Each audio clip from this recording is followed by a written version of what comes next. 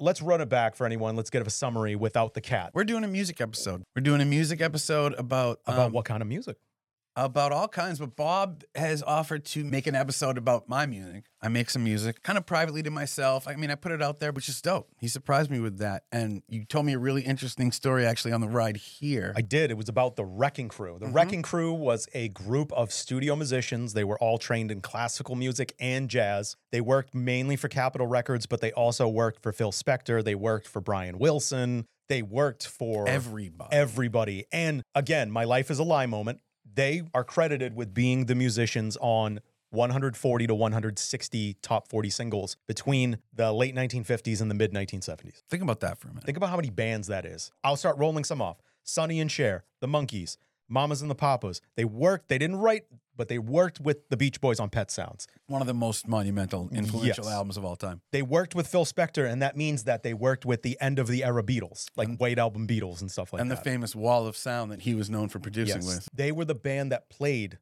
the Byrds cover of Mr. Tambourine Man of Bob Dylan. And that is the one where I'm like, oh, my life is a lie. Yeah. Glenn Campbell was a member of the Wrecking Crew, and then he went out on his own. They worked with Captain and Tennille. And they worked with Ronnie and the Ronettes. So they didn't just work with like rock artists. They worked across genres. And what's interesting too, you say 150 plus hits. Realistically, that's going to be with 100 bands or more, right? Like, yeah, they used to do 15-hour days in Capitol Records. You know that iconic like cylinder building in Hollywood, and that building has like 15 studios, just zigzagging. And basically, they do 15-hour days, and they do this many hours working for this artist. Then they go somewhere else, work for another artist, and by the end of the year, they would have done hundreds, if not thousands, of songs. And for studio musicians, they were very well compensated during their time. They were probably making more money than the bands themselves. Yeah, studio musicians, when you can put down fire and you can be consistent, it's money. Yeah, and the biggest crime is that of the 15 members of the Wrecking Crew, not counting Glenn Campbell, he had a very successful solo career. Only 2 members are in the Rock and Roll Hall of Fame. Yeah, that's so tragic. Like in the Rock and Roll Hall of Fame as studio musicians. Yeah. So it's like, why aren't all 15? And here's the thing. You would think that in some way or another, they could have been kind of accredited as that group. Like that's an unofficial name. Like they refer to themselves as like the unit, or they had like unofficial names. But that's like the Matrix writing team. In the business, they became known as the Wrecking Crew. It's easier to have a branded name than to name you each individually. But what it told me too, it's interesting when you had told me, it's sort of like peeling back the curtain on Oz. Pay no attention to the man behind the curtain. Yeah, in other words, the bands are the big green head, and Oz behind the curtain is the Wrecking Crew. And this is my frustration, and I know this group went out solo. I get that. But that's essentially what the band did. Yeah. And the band just went out and started recording their own music. If you ever watched The Last Waltz by Martin Scorsese, did you know? Yeah. And that's basically was their farewell tour in the late 70s. Yeah, okay. Where all the artists they worked with came out and did songs with them. Like Joni Mitchell and Bob Dylan and Van Morrison. This is people that, and we're talking about the band now. We're not talking about the Wrecking Crew. But anyway, the reason that they wound down in the mid 70s is because there was a movement towards singer-songwriters who wanted more control of their own music. And I know stereotypically, like I said, James Taylor? Yes, yeah. People like James Taylor, people like Henry Chapin? Chapin, Jim Croce, people like that. John Denver, who did in the early parts of his career have the Wrecking Crew as a backing band. But anyway, these people, they wanted more of that control. They wanted to produce their records. They wanted to write all the songs, and they wanted some control over that. For a 15 group goes out the window. Yeah. So anyway, that led into, in my opinion, a natural progression in the 1980s. A lot of independent artists that the major record label said, fuck you too. And it's also, once there becomes a point when they've done so well that they're going to cost way more too, just based on their talent. So I think it got to a point when studios were like, listen, we're making a different sound now. We're going for something different. We don't need 15 heads to write a pop song. We can do it with 3. Anyway, what did the indie bands in the 80s do? They created fanzines. They created their own record labels. They built a movement. They built a movement. And we talked about that in a previous episode. But what you were talking about was when we get to modern times with technology, and like, for example, we have SoundCloud. We had MySpace. MySpace was used for music, and it was wonderful. And Facebook and YouTube. We have all these avenues, and we have all this technology that is available to people to write their own music. And yet, why isn't there like a plethora of music that's like, at least on the mainstream, that's like that quality pushed? Yeah. So why in my opinion, why I'm like, hey, Rem, let's play your music. Because Rem writes it, he said, like you said, very personal music, just technically pretty much for himself. It's very cathartic. Yeah. 100%. But he does put it out on SoundCloud. Which is, and let's just start with that. I gave Bob my SoundCloud to have the music so we could potentially talk about it at some point. But also, like, I don't like telling people I have a SoundCloud because there is a certain image that goes along with SoundCloud people with like just cockboy rappers. All those cockboy rappers in like 2014, 2015, 2016 were spawned off that site. Oh, wait, I'll do it, right? Yeah. And there, I just wrote a hit single. Rainbow braids, fucking big old teeth, face tattoos.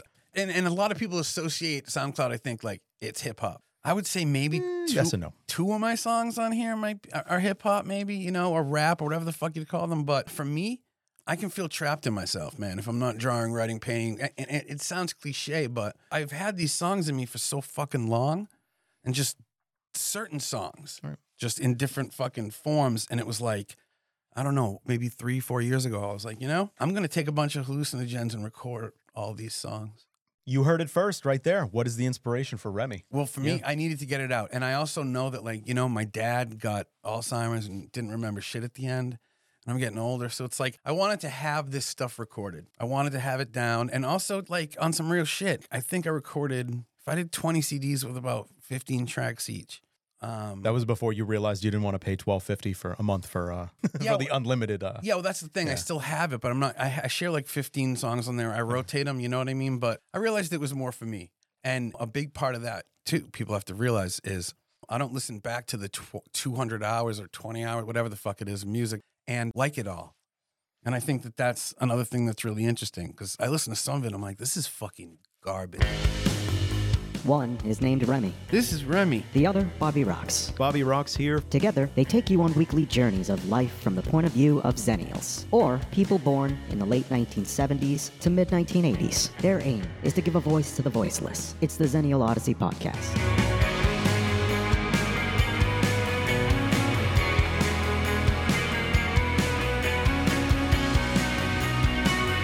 Welcome to the Odyssey.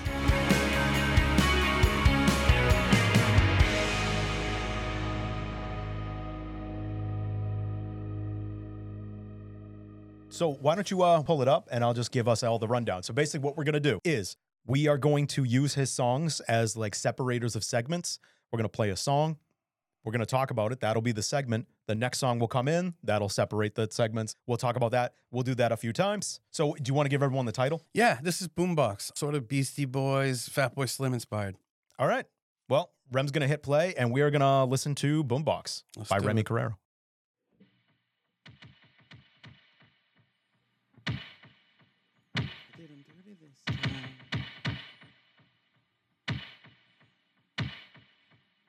Getting dirty this time.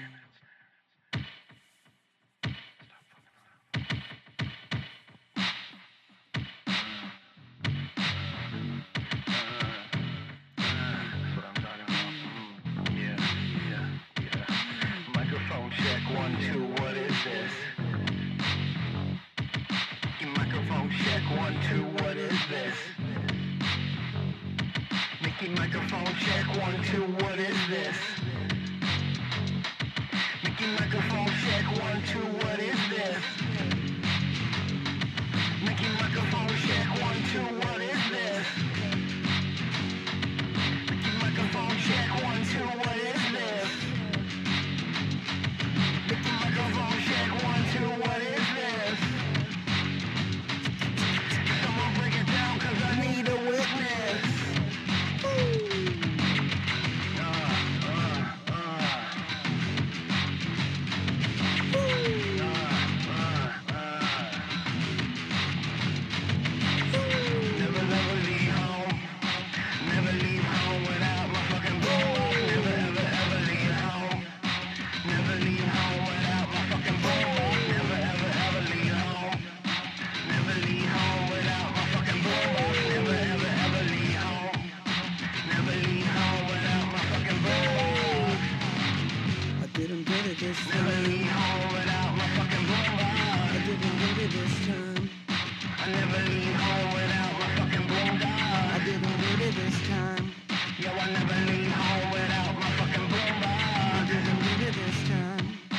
don't never leave home without my fucking boombox. I didn't get it this time.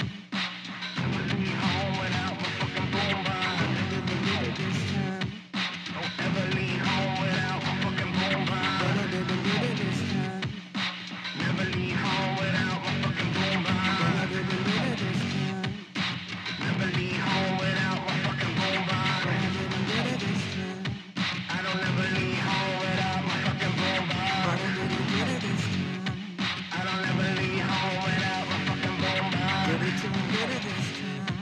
I don't ever leave home without my fucking boombox. Get it till I get it this time. I don't ever leave home without my fucking boombox. Get it till I get it this time. I don't ever leave home without my fucking boombox. Get it till I get it this time. I don't ever leave home without my fucking boombox. Get it till I get it this time. Never leave home without my fucking boombox. Get it till I get it this time. But I didn't get it this time. That fucking, the scratching, dude. Never leave home. Never leave home. Never leave home. Never leave home. Hell no, I love that.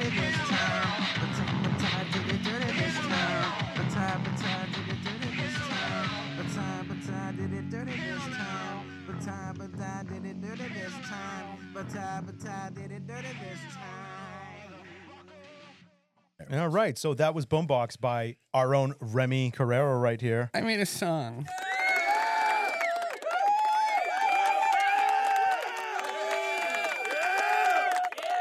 What was your inspiration for that song? Take us through it. First shot, straight up. You called it 1 second ago. Beastie Boys. Check Like, your head, right? Check your head era Beastie Boys. Basically a hip-hop record made for skaters. Hip hop, skater jam, a party song, not a fight song.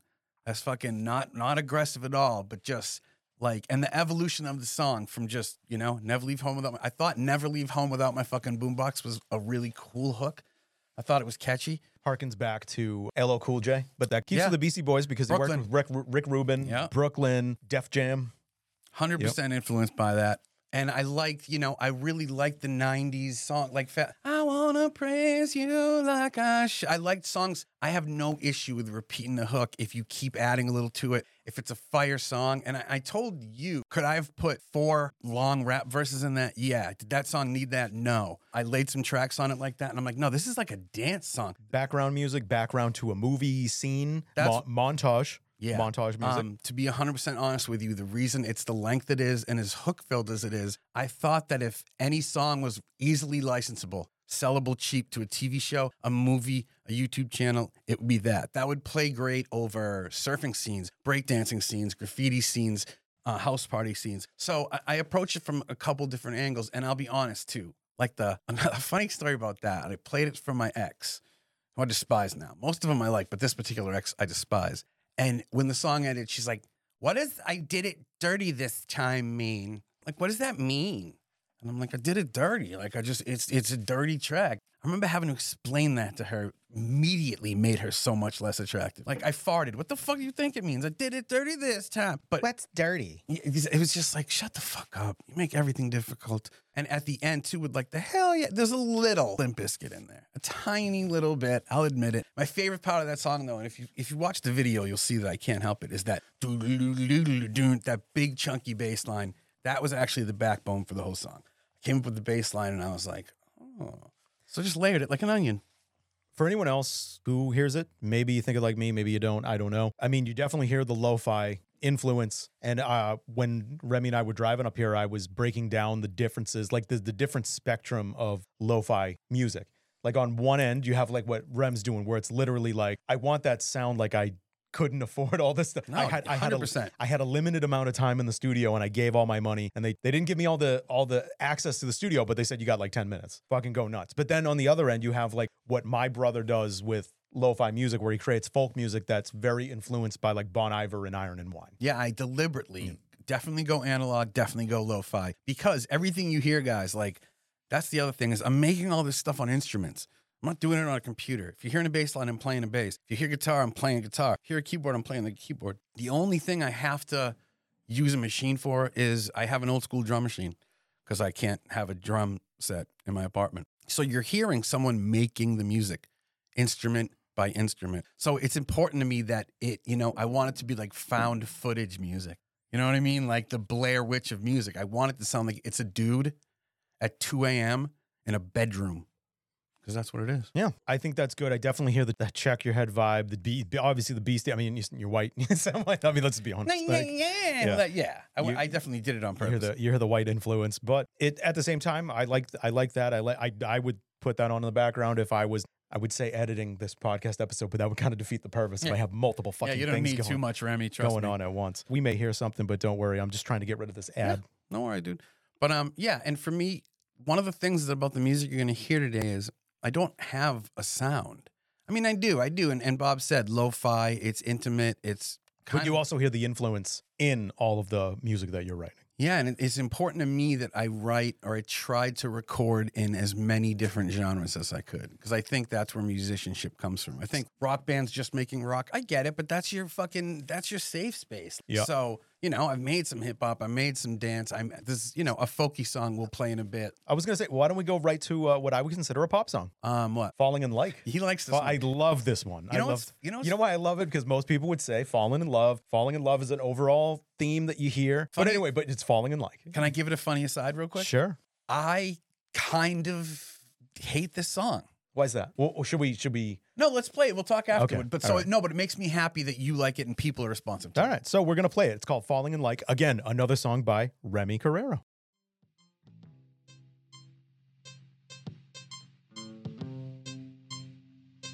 Falling like with you.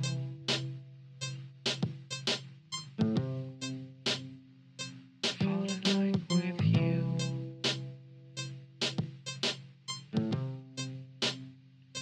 Falling like with you.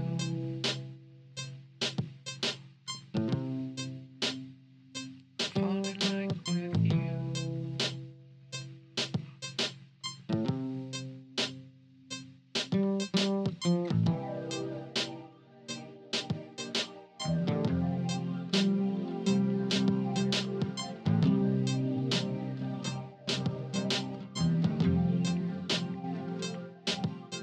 I'm scared that I'm falling in like with you because of the selfless things that you do. And if you would just keep being you, I'm definitely falling in like with you.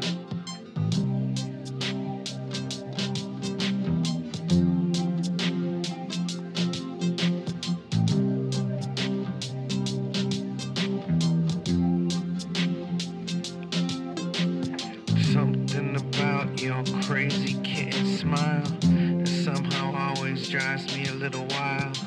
You have a scent that I simply cannot forget. Sweet lavender pressed against your neck. There's a shine in your eyes whenever you grin. Your skin always looks like porcelain. I'm so afraid that I might have made you up. And if that's the case, then no one wake me up.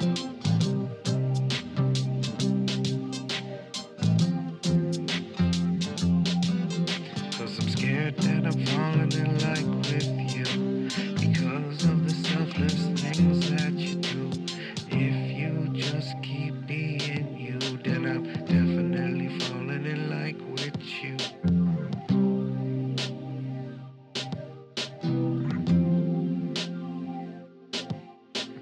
You give someone else the shirt off your back. Every star in the sky that keeps my world from going black. In every sense, you're a lucid dream. The best damn thing that's ever happened to me. Falling in like with you. Cause of the selfless things that you do. Scared I'm falling in like with you. Because of the selfless things that you do. Scared I'm falling in like with you. Because of the selfless things that you do. If you just keep being you, I'm definitely falling in like with you. Definitely.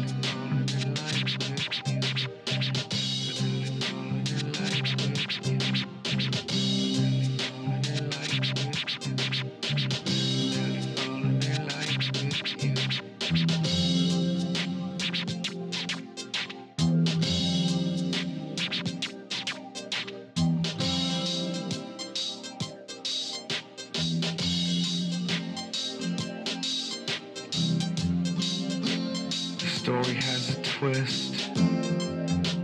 This girl doesn't exist. The story has a twist, y'all. This girl doesn't exist, y'all. My song had a twist. My queen don't exist.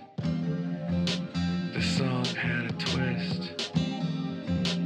My queen don't exist. I just wanted to write a love song.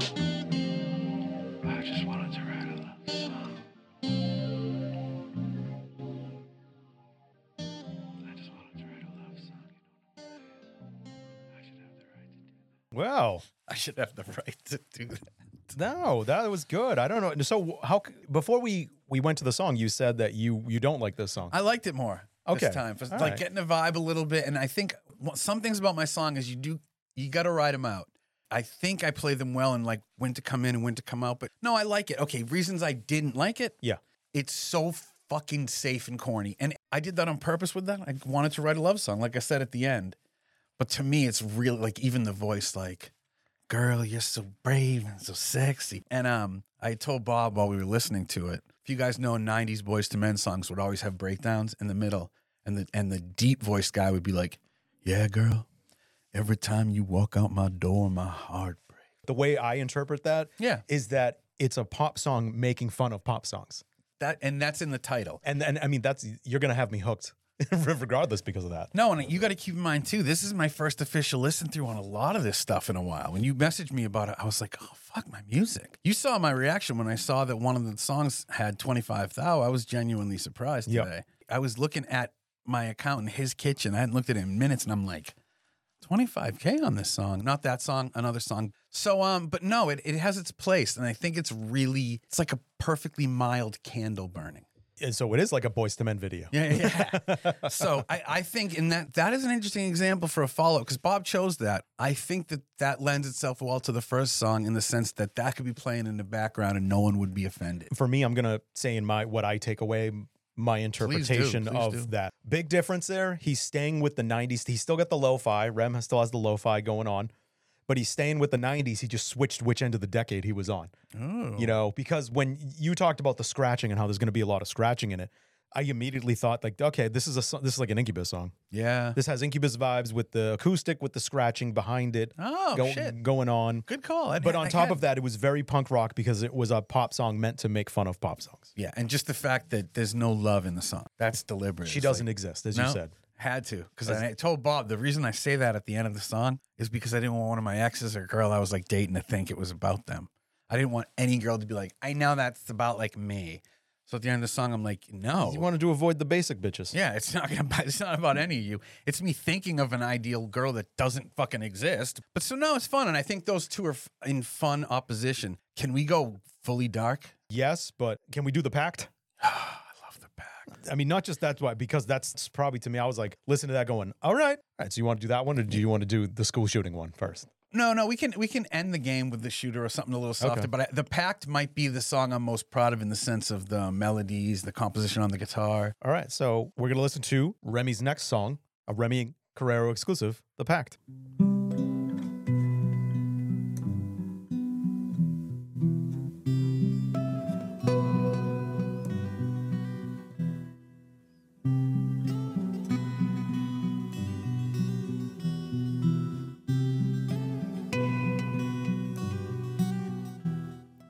We all met up in the forest after we all signed the pact.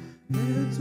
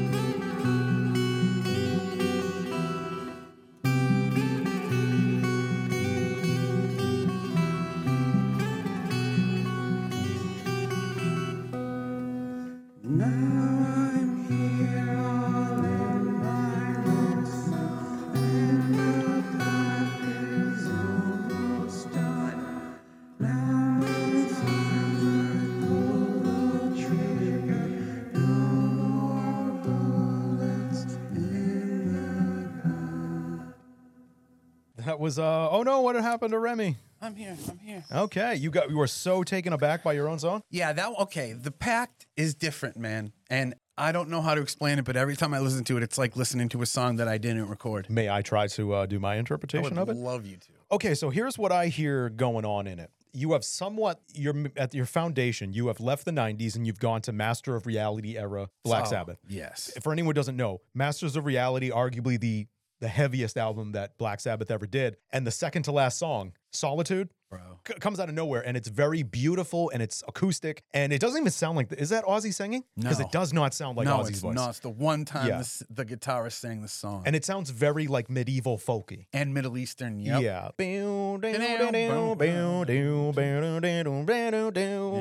My name, it means nothing. My fortune is less. And then there's fucking a fucking flute. Yeah. And you're like, I'm just getting pulverized for like 6 songs. What? I'm like, this is great, but what the fuck is this? So that's my first thought. I also know, because I know Rem loves Radiohead, I definitely hear like Tom York's pained tone in the singing. The other things I take away, this is what makes the song compelling to me. It's very nursery rhyme-ish. Yes. So it sounds very like young. So that makes me think young, that makes me think youth. But we're talking about people taking turns fucking putting bullets in their head. Yes. So what was the inspiration for that? Something weird happens to me when I play music sometimes. And I know people have talked about this, but it is real. I've had that guitar for 25 plus years and written every song I've ever written on the same guitar. And that day, that song just happened. But I picked up my guitar and I'd come up with the guitar that you heard in that. And I was just playing it. It sounds a lot more complex than it is, at least for me, in the sense that like I know an easy way to play that. There's been a build here to the songs we've had. There's and literally like layering builds. Like and this one was, I didn't know what I was going to sing. I fucking sometimes just start singing. When I was doing the song in my bedroom at the time, it started with Jen was walking in the forest. And I knew that. And I was like, why? And my brain just poured out the story, not as tightly as it is in the final song, but it was like, holy shit, this is 3 girls and a guy going out into the woods. Every one of these girls has dated this guy. And the relationship haven't worked out, but they all 3 of the girls like adore him, and he's all fucked up, let's say, okay? Mm-hmm. And they have a suicide pact. If they're not all like, if he isn't married or has children or whatever, if they're not whatever, by 16 years old, they're gonna go into the woods and take their lives. So they go in the woods, and the first verse is the first girl, second verse is the second girl, third verse is the third girl, but you have to pay attention because she misfires, and I say that. So that's a lost bullet. And so when it comes up to his turn, there's no bullets in the gun. And it's almost, you can take away from the song that like, was he ever going to do it? Like, was he going to do it? That's a good way to put it. I mean, did he, because at the end, if you're the last person in a suicide pact, you don't have to, I hate to say that, it's awful, but no one's going to know. No one's going to know if you don't. Do you know what I thought of? What's that? I thought of the interview you did with the survivor of Heaven's Gate. Oh, good call, Yeah. man. That probably influenced the song more than I think, too. And also because, is it fair to say, I mean, they were not in the conventional sense, but they were a religious kind of group. And I say non-conventional because, why am I blanking on the star fucking thing? L. Ron Hubbard. Oh, NXIVM? No, No, I'm Scientology. It's like Scientology's religious, but it's different. Heaven's Gate, along that line. And to me, because I hear that, not just because I hear nursery rhyme, but I also hear to me, it sounds like Gregorian chanting. Yeah, and it's meant to sound like autumn feels, and it's meant to feel like, oh, you're with them in the forest, 100%. Leaves falling. Leaves falling, it's all there. Her blood on the dirty leaves. Like there are visuals in there, and it's one of those songs that every time I listen to, I see it. I think it would make a great short story. Regardless, you don't need it to be a song. Great intro song and outro song for that short story. Yeah, no, for real. Thank you. Yep. But yeah, it's just, and that's the thing. You heard a dancey song. You heard You heard happy rap. pop song, Yep. and now you hear what if Simon and Garfunkel took DMT with Alice in Chains? Oh, the hilarity ensues. But also, I had never in my life recorded harmonies with myself before that song. Really? Yeah, so it's, first of all, it's played live. That's a 1-take live. So the first track, because it's recorded on a 4-track. Like I'm old school as they come. The first track is my vocals and the guitar. Mm-hmm. Second track is that Sabbath Solitude type lead guitar. And then the last 2 tracks are just me doing the "He was found." Like I had to play that song 10 to 15 times to figure out the perfect harmonies for me.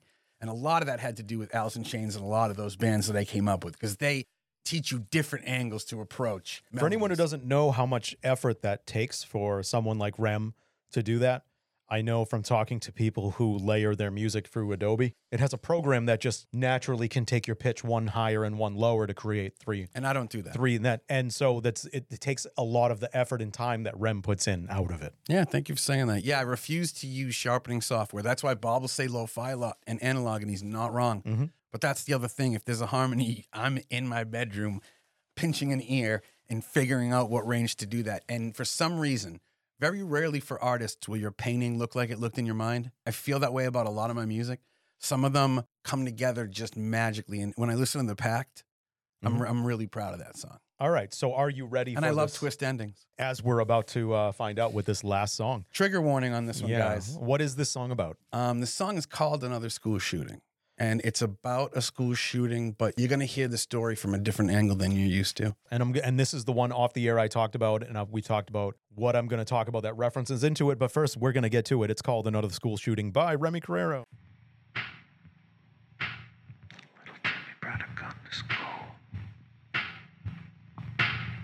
Little Timmy brought a gun to school.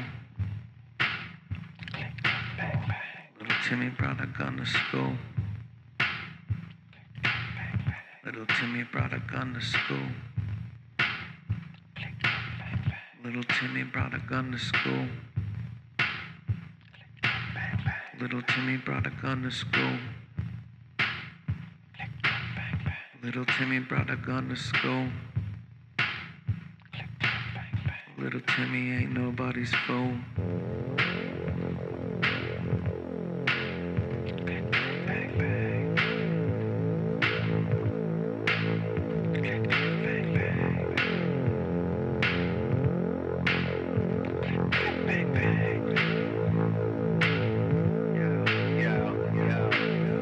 This is based on a true story that just hasn't happened yet.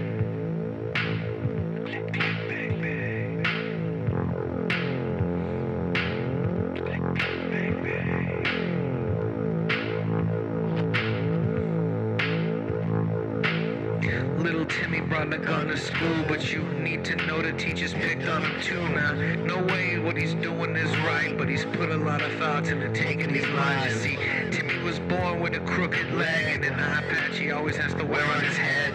He walked kind of funny and he talked with a lisp. That was the genesis of all this shit. Timmy ain't bad, he was born that way. Talk funny and the kids called him gay. Sad and broken, but nobody's fool. The day little Timmy brought a gun to school. Backpack black across his back, strapped with a shotgun, a 3D printed gat. Had some Xanax, got dead drunk, fed up with the goss jocks and punks. Pulled on his ski mask with tears in his eyes, lonely as fuck but ready to die. He entered the lobby ready to do it, but everyone was dead. A teacher beat him to it. Goddamn. Looks like a teacher beat him to it.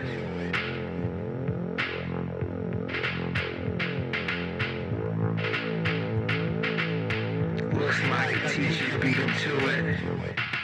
Timmy ain't bad, he was born that way. Talk kinda funny, and the kids called him gay. Sad and broken, but nobody's fool. The day little Timmy brought a gun to school. The day little Timmy brought a gun to school. Bang, bang. That was the day little Timmy brought a gun to school. Bang, bang, bang. Looks like a teacher did too. Timmy brought a gun to school. Looks like a teacher did too.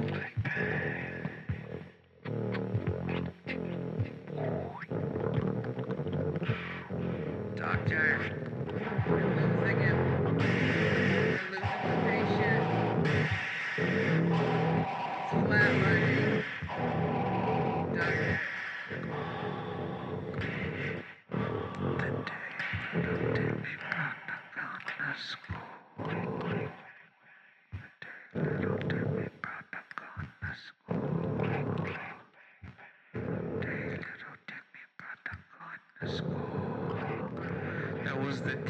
Little Timmy brought a gun to school.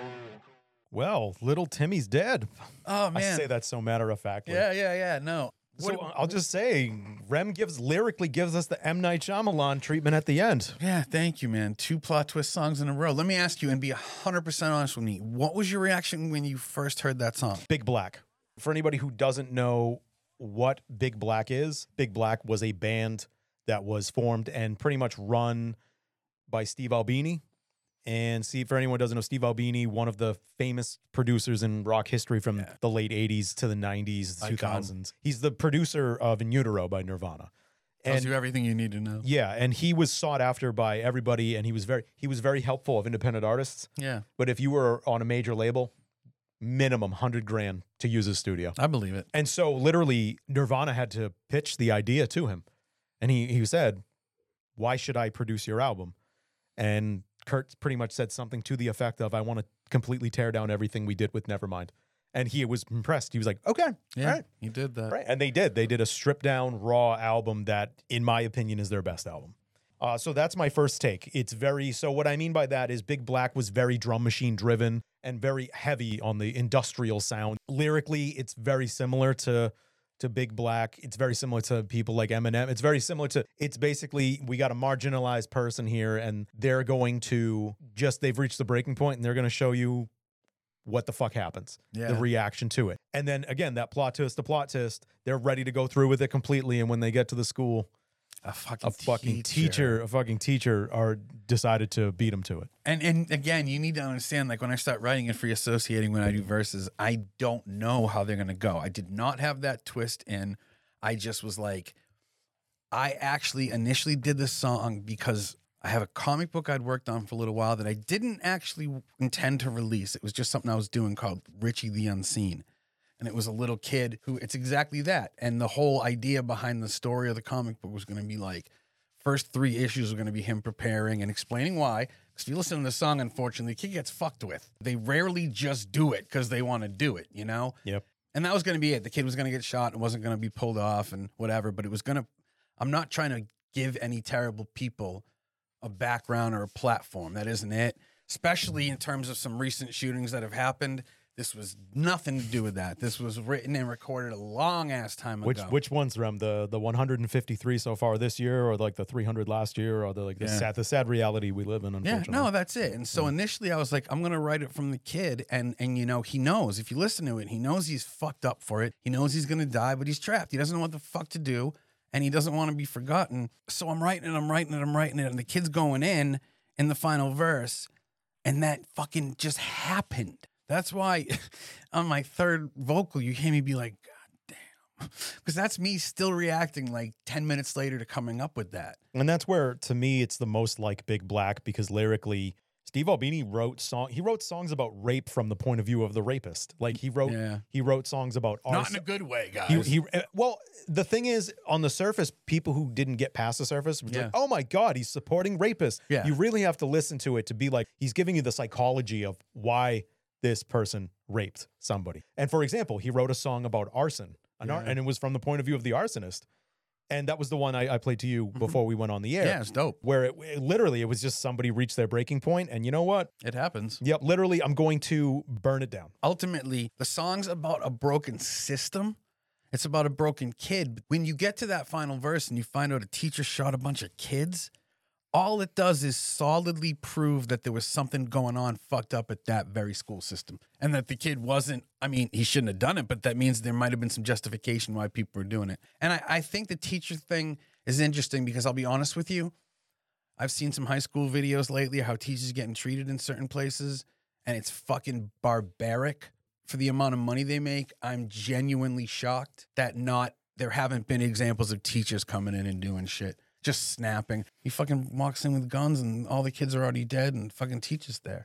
In my head, and my roommate asked me this, she's like, so the teacher's there at the end, right? I'm like, yeah. She's like, so what happens? And I'm like, well, the kid shoots the teacher and shoots himself. That's why the whole song is click, click, bang, bang. And that's him potentially the students being shot. And the last 2 are just click, bang, click, bang. So in a way, in a sick, fucked up, twisted way, he becomes a hero and a martyr. Yeah, so there's a whole story there too, because then after he blows his brains out, they're like, wait, why did he have a gun. You talked about how it was 25. There's 25,000 times someone's listened to that, right? Yeah, that shocks me. Yeah. So Rem just literally, he's literally like that infomercial guy. He sets it and forgets it. Yeah, no, because I haven't been on it in a minute. Honestly, just had a lot going on. He comes back on. He's like, "Holy fuck stick! 25,000 times someone's listened to this song." And that's a song that I'm proud of. I'm proud of it. It's structurally, it's a sound I really, really like. It's like you said, almost 90s industrial, late 90s industrial. It's like Ministry and Eminem, I guess, in a way. But yeah, and I don't call myself a rapper. I'm definitely not the best rapper in the world, but I think I can structurally put together a song. And I think one thing about two of those songs, The Pact and Another School Shooting, is more songs need to have twist endings. I think that's fun. I think a journey in a song is a lot of fun. And I know it's a hard song. It's a very dark, dark song, and I understand that. There is nothing wrong with us shining lights into the darkest corners, because then at least we can discuss this Well, shit. there's nothing wrong with showing every side of the coin. Mhm. If you're going to talk about the happy sides, you should talk about the sad sides and the dark sides too. Yeah. That's just the reality of it. And so if we tie it into the theme of the show here, where we give Remy really kudos here is Remy literally did the DIY approach. He's doing this all himself, analog. What analog means is literally he's doing it piece by piece. He's not relying on Adobe to pick up parts of it for you to speed up the process. It's on a memory card. I do it on my floor. There is no mastering. Bob, as a matter of fact, is mastering them today on this thing, and they sound amazing. But yeah, my shit's raw, and I've never put anything through a tuner or a vocal tuner. So it is analog, and I think that, to me, that's always, when people say they make music, that's what I'll always picture. It's cool that people do Fruity Loops and do shit on computers. Cool. It's not for me. I need to hold a guitar or a bass, And for me, I told Bob on the ride here, if I wasn't able to do that, I would have shot myself 10 times. It's very cathartic for you. It's very therapeutic. 100%. And at the same time, so we've hit a lot of bases here. We've talked about self-care. We've talked about DIY music writing. We've talked about using technology in ways that I think that we should have collectively as a group, but we're kind of lacking there collectively. Yeah. So essentially, I hope this is your inspiration out there to people to create your own art. And I want to say right now, full permissions. Anybody who likes these songs, fucking rip them, listen to them. Full permissions. You have the right. Just like, obviously, you don't have the rights to use anything for licensing. Don't put any of my songs in a commercial without giving me a couple bucks. But anybody who wants to fuck around or enjoys those, please feel free. You can find me on SoundCloud, Remy Carrero. But I think that you could probably find it with REMY. I'm assuming there aren't too many of me. You could also find it by going through the Zennial Odyssey podcast SoundCloud, because we're on SoundCloud now. Yeah.